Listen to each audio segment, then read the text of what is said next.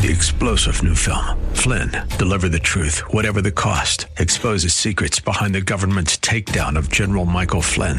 Flynn knew what the intel world had been up to. He ordered the first audit of the use of contractors. This set off alarm bells. He told the truth. He was the most dangerous person for Donald Trump to hire. They had to get rid of Flynn. Flynn, deliver the truth, whatever the cost. Available now. Watch it today. Go to salemnow.com. salemnow.com. When you hear someone teach or preach or say or act as if you just follow this simple formula, if you take these steps, if you do these principles, then everything is going to be simple in your faith journey, you can rest assured they have no clue what they're talking about. Welcome to The Barnabas Effect with Paul Purvis, Senior Pastor of Mission Hill Church, a multicultural, multi-generational, multiplying church focused on shining the light and love of Jesus like a city on a hill. You're invited to visit any of the 3 locations in Temple Terrace and Tampa. For information and locations, visit missionhill.org. That's missionhill.org. Now, with today's message, here's Pastor Paul Purvis. We put conditions on our surrender. So it's a lot easier to stand and sing songs like, all to Jesus I surrender, all to him I freely give. But man, we are terrible at really giving him our all. At least I am. And yet according to Scripture, when we come to Jesus, there's no such thing as conditional surrender. When we raise that white flag, it's intended to be absolute. And so I'm not the judge, and thank God on this side of heaven, none of us are the judge. But the reality is, as you look at Scripture, you must really evaluate if I have compartmentalized my faith and said, God, I like you on Sunday, and I'll do this, but I won't give you that. Have we got any of it at all? Because according to Jesus, he's desirous of a relationship that involves all of us. I want you to understand that today. God wants all of you. And that natural human tendency is to compartmentalize God, but the supernatural intent of God is complete and total surrender. So let's go back to the man's question. And what was his question? Basically, it's, Jesus, what's the secret to life? Now, he didn't say it that way. He said, how do I have eternal life? In some places it says, how do I inherit the kingdom of God? How do I get the most of life? How do I live life to the fullest? How do I keep living a life that goes on when this life is over?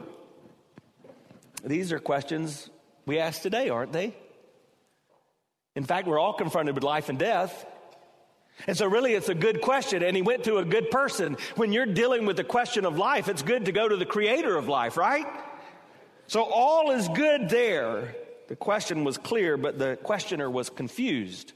And you see that in the question, because he says, what must I do to inherit?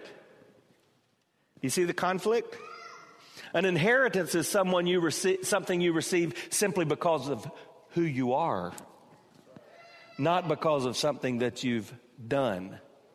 So, for example, I have 5 children, and if something should happen to me and Kimberly, then they will inherit all of our bills. And so you inherit because of who you are, not because of what you do. And yet what we want to do, we're still confused about this today. Though Scripture teaches us the best things in life are free to us as children of life, we spend our lives and we spin our wheels trying to do something.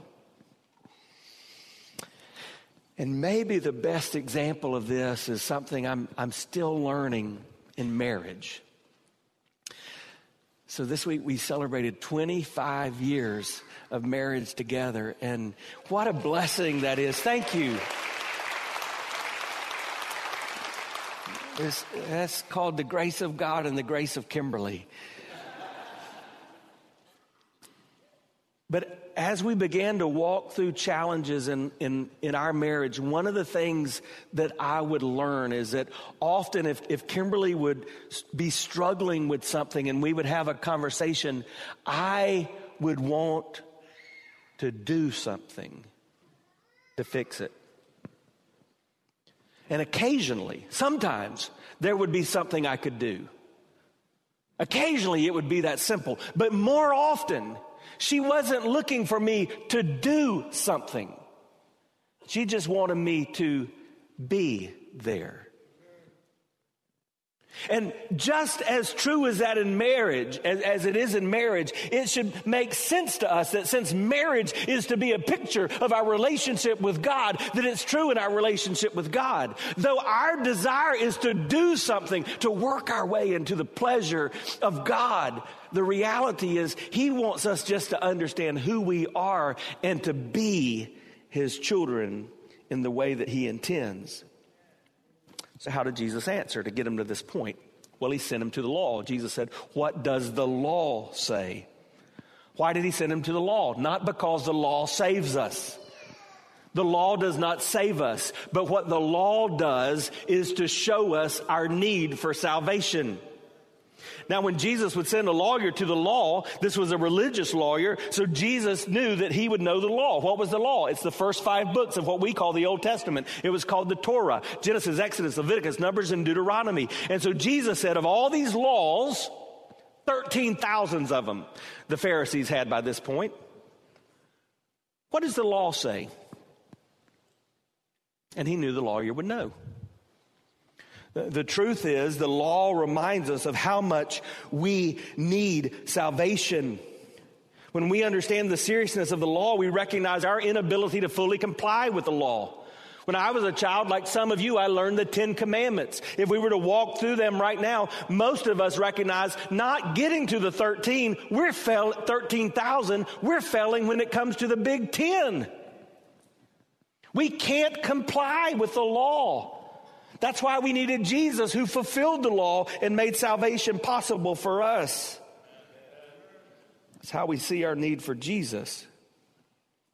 I think there's a lot of confusion about that in the church today, and that's why people maybe make a decision as a child and they get to adulthood and recognize, I don't know what I was doing.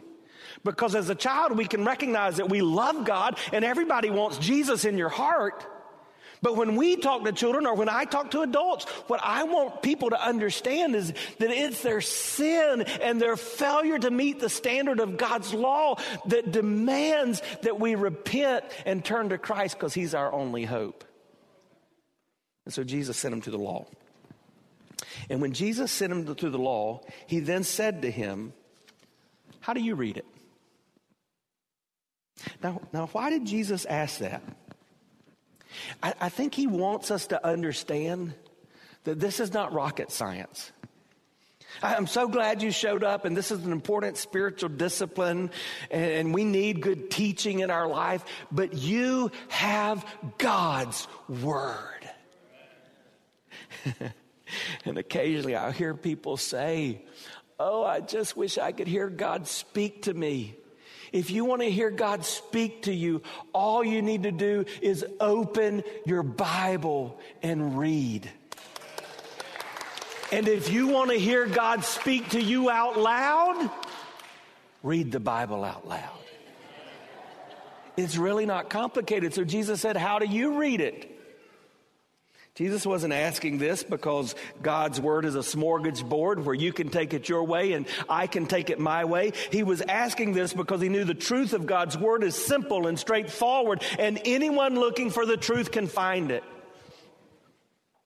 Just like the simplicity of a sock puppet. And so the man answered. He answered and said, "You shall love the Lord your God with all your heart and your soul and with your strength and with all your mind, and you shall love your neighbor as yourself." The greatest of the laws, the Shema, comes from Deuteronomy 6 and verses 5 through 9. You see the Shema. And after you see what we just read, it says this: "These words that I command you today shall be on your heart. You shall teach them diligently to your children. You shall talk of them when you sit in your house and when you walk by the way and when you lie down and when you rise. You shall bind them as a sign on your hand, and they shall be on the frontlets between your eyes. You shall write them on the doorpost of your house and on your gates." A couple of months ago, I had the privilege of going to the Holy Land, to Israel. And throughout Israel, it was not uncommon to see Orthodox Jews, and they would look something like this. This is an Israeli soldier. But what you see is a box right here on his arm and another box on his forehead. These are called phylacteries. And you know what's inside these phylacteries? The Shema. And you know what the Shema is? Love the Lord your God with all your heart, with all your soul, with all your strength, with all your mind. And so think about this. This lawyer came to test Jesus, and likely on his forehead was a box that had the answer to the question that Jesus would ask. And so he says, yeah, you love the Lord your God with all your heart, soul, mind, and strength. Hi, I'm Paul Purvis, the lead pastor of Mission Hill Church right here in Tampa Bay. Thanks for taking the time to listen to today's The Barnabas Effect. It's a ministry intended to encourage, equip, and empower you. You may not know this, but this ministry is made possible because of the generosity of listeners like you. We are able to be on the air because listeners like you are gracious and give to this ministry. Would you consider making a gift today? It would be our honor to send you a gift, a resource, as a result of your gift of any size. And you can make that gift by going to missionhill.org and clicking on the banner that says The Barnabas Effect. That will direct you to a simple way that you can give right there online. Thanks again for listening to The Barnabas Effect today. And now we continue with our message. So the truth is, this lawyer had a problem we have today. He had learned the command, but he was not living it out. Wow, too often today, church, I think we're educated beyond our obedience. And there may be a day even in my lifetime where that's not true of the church, because more and more folks are coming from a background where they don't have any church experience. But many of you did go to Vacation Bible School. You have been in Sunday school. You know the stories. You know the commands. But we're simply not living it out in a way that is faithful. One of the books I read while I was away is this little book by Bob Goff. It's called Everybody Always. I couldn't recommend it more highly. It says, becoming love in a world full of setbacks and difficult people. Has anybody ever had a setback? Anybody else? Anybody ever been around anybody difficult? Anyone? Been around me, you've been around somebody difficult.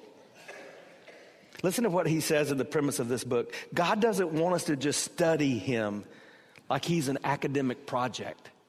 He wants us to become love. Now think about that Shema that this lawyer had on that box in his head. Love the Lord your God with all your heart, with all your soul, with all your strength, with all your mind. Why is that so comprehensive? Because God, in his ultimate wisdom, wanted us to understand this is not about part of you. This is about all of you. And until you get that God wants you to give him your all, you're not becoming love. Let me ask you today, are you becoming love? Chuck Swindoll, when he talks about this passage, he reminds us of why this is so important, because he says, what you are determines what you see, and what you see determines what you do. That's what we're going to learn as we look at the Samaritan. It's not what he did that made the impact. It's who he was, and who he was determined what he saw, and what he saw determined what he did. So if we're not doing what God wants us to do, what we need to ask, are we seeing what he wants us to see? And if we're not, then we must really examine, are we who we think we are?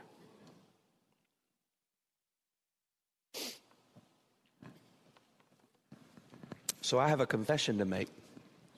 As I knew this for months, we've known we were headed toward this day. We knew we were going to do this series. There's just been a documentary produced on the life of Mr. Rogers that kind of budded this idea in my heart months ago. And so we knew we were planning for this moment. And so as I was away, I was reading and thinking about this, and not far into it and far into reading that book from Bob Goff, I was convicted. I was convicted that I'm not a very good neighbor. And it's not necessarily that I'm a bad neighbor. Though probably not everybody likes our dog, but that's another story. But I don't think I'm the neighbor that God wants me to be. Not just with those houses that are in close proximity, but in my life. I'm not sure that I'm seeing everybody the way God wants me to see everybody and doing those things that I need to do. But to illustrate that, I want you to understand something. As I begin to wrestle with God, the Bible says we do that sometimes. Sometimes we test God, sometimes we wrestle with Him. So as I begin to wrestle with God, I thought of things like this. I have got a big family. 5 children, 22 down to 5. That takes a lot.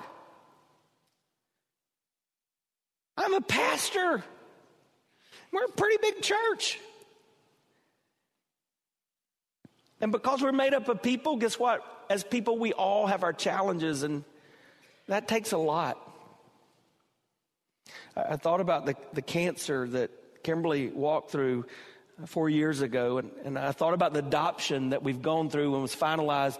We're almost a year to that finalization from when that took place. And as I began to list these things off, I noticed something that all of these things had in common that may keep me from being a good neighbor. They all center around me. And I feel like what Jesus was saying to that lawyer and what He's saying to this pastor and what He may be saying to you is that we'll never do what He's asking us to do if it really is all about us. Is it all about you? See, I can't be a good neighbor if it's all about me, because the root of being a good neighbor is making my life all about Him. And don't miss this.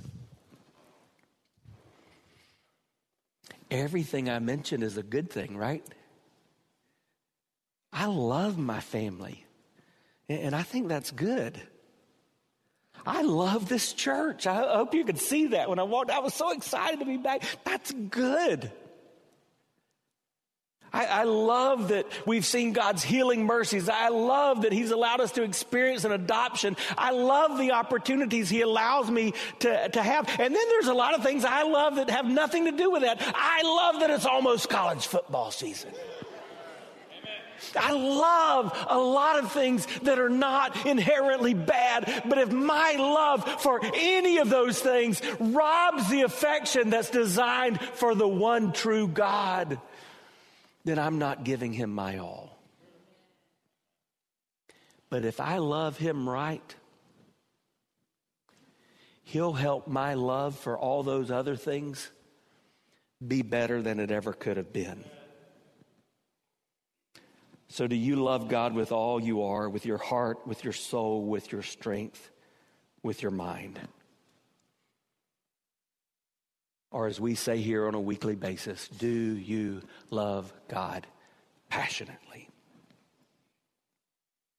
So how do I know if I do that? Let me just give you some things. This isn't all-inclusive, but this will help you get down the road. First of all, do you see love in your devotional life?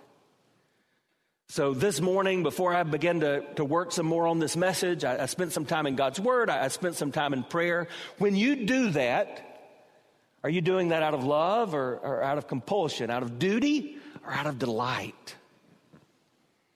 Do you see love in your spiritual disciplines? So in just a few moments, we'll take an offering, and when you give or when you share your faith or when you try to do those things like show up at church regularly, is that out of love? Do you see love in that, or is that a box you're checking off? Do you see love in just your daily existence? When you're at work, in your neighborhood, is it contagious? Man, as I was reading this book and hearing these stories, you know what I was thinking?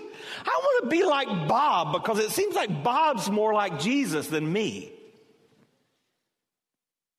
And I want you and I want my neighbors to think that about me, not to bring me glory, but to point to Jesus.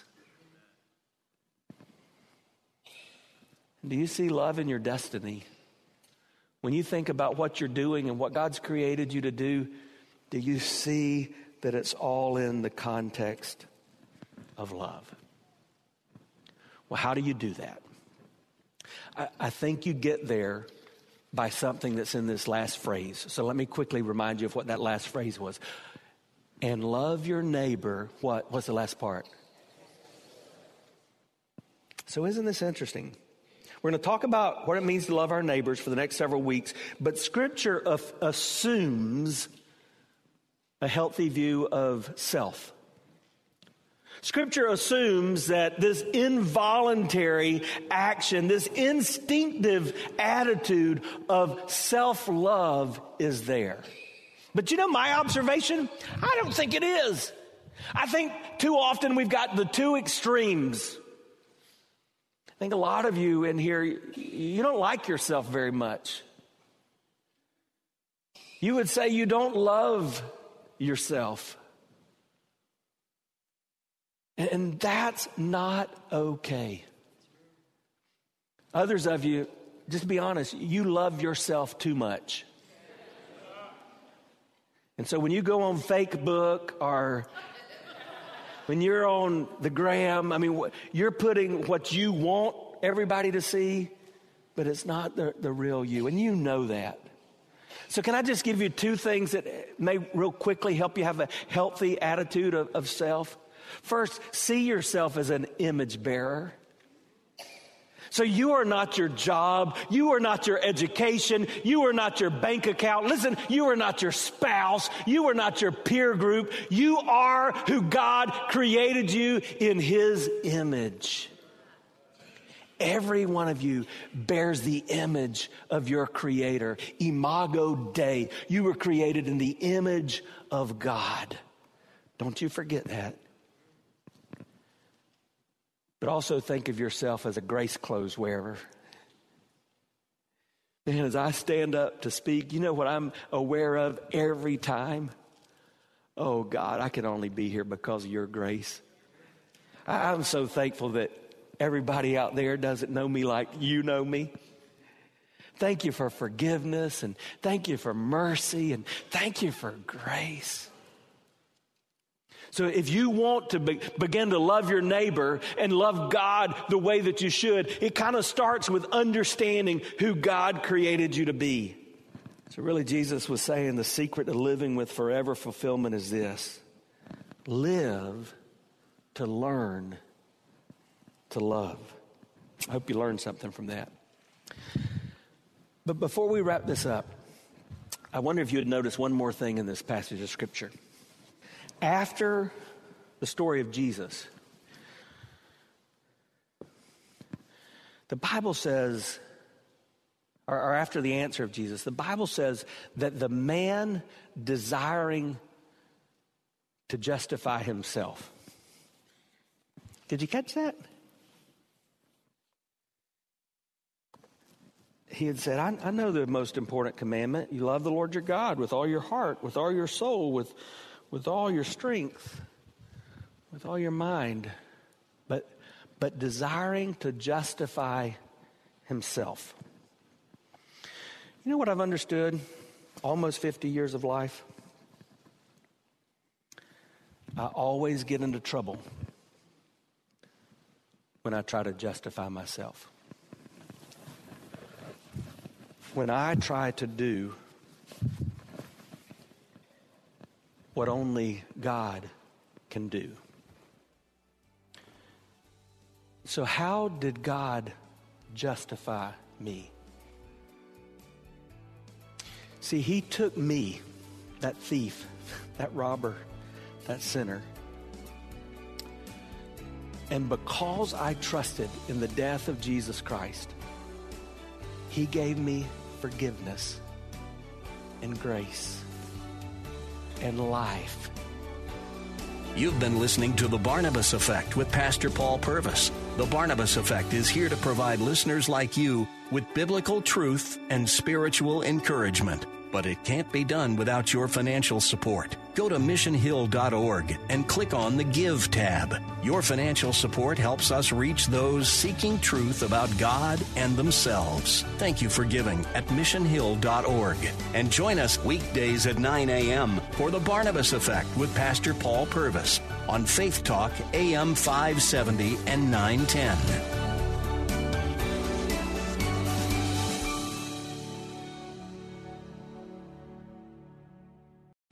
3-star General Michael J. Flynn, head of the Pentagon Intelligence Agency, knew all the government's dirty secrets. He was one of the most respected generals in the military. Flynn knew what the intel world had been up to. He understood its funding. He ordered the first audit of the use of contractors. This set off alarm bells. The explosive new documentary, Flynn, Deliver the Truth, Whatever the Cost, uncovers the facts behind this scandal. Flynn told the truth. He was the most dangerous person for Donald Trump to hire. I find out the worst enemy that I'm going to face in my life is right here in America. They took my assessment and they wanted me to change it. And I was like, I'm not changing it. They had to get rid of Flynn. With in-depth interviews, archival footage, and never-before-seen personal records of the man behind the headlines. I just felt like I was drowning. Flynn, Deliver the Truth, Whatever the Cost. Available now. Watch it today. Go to salemnow.com. salemnow.com.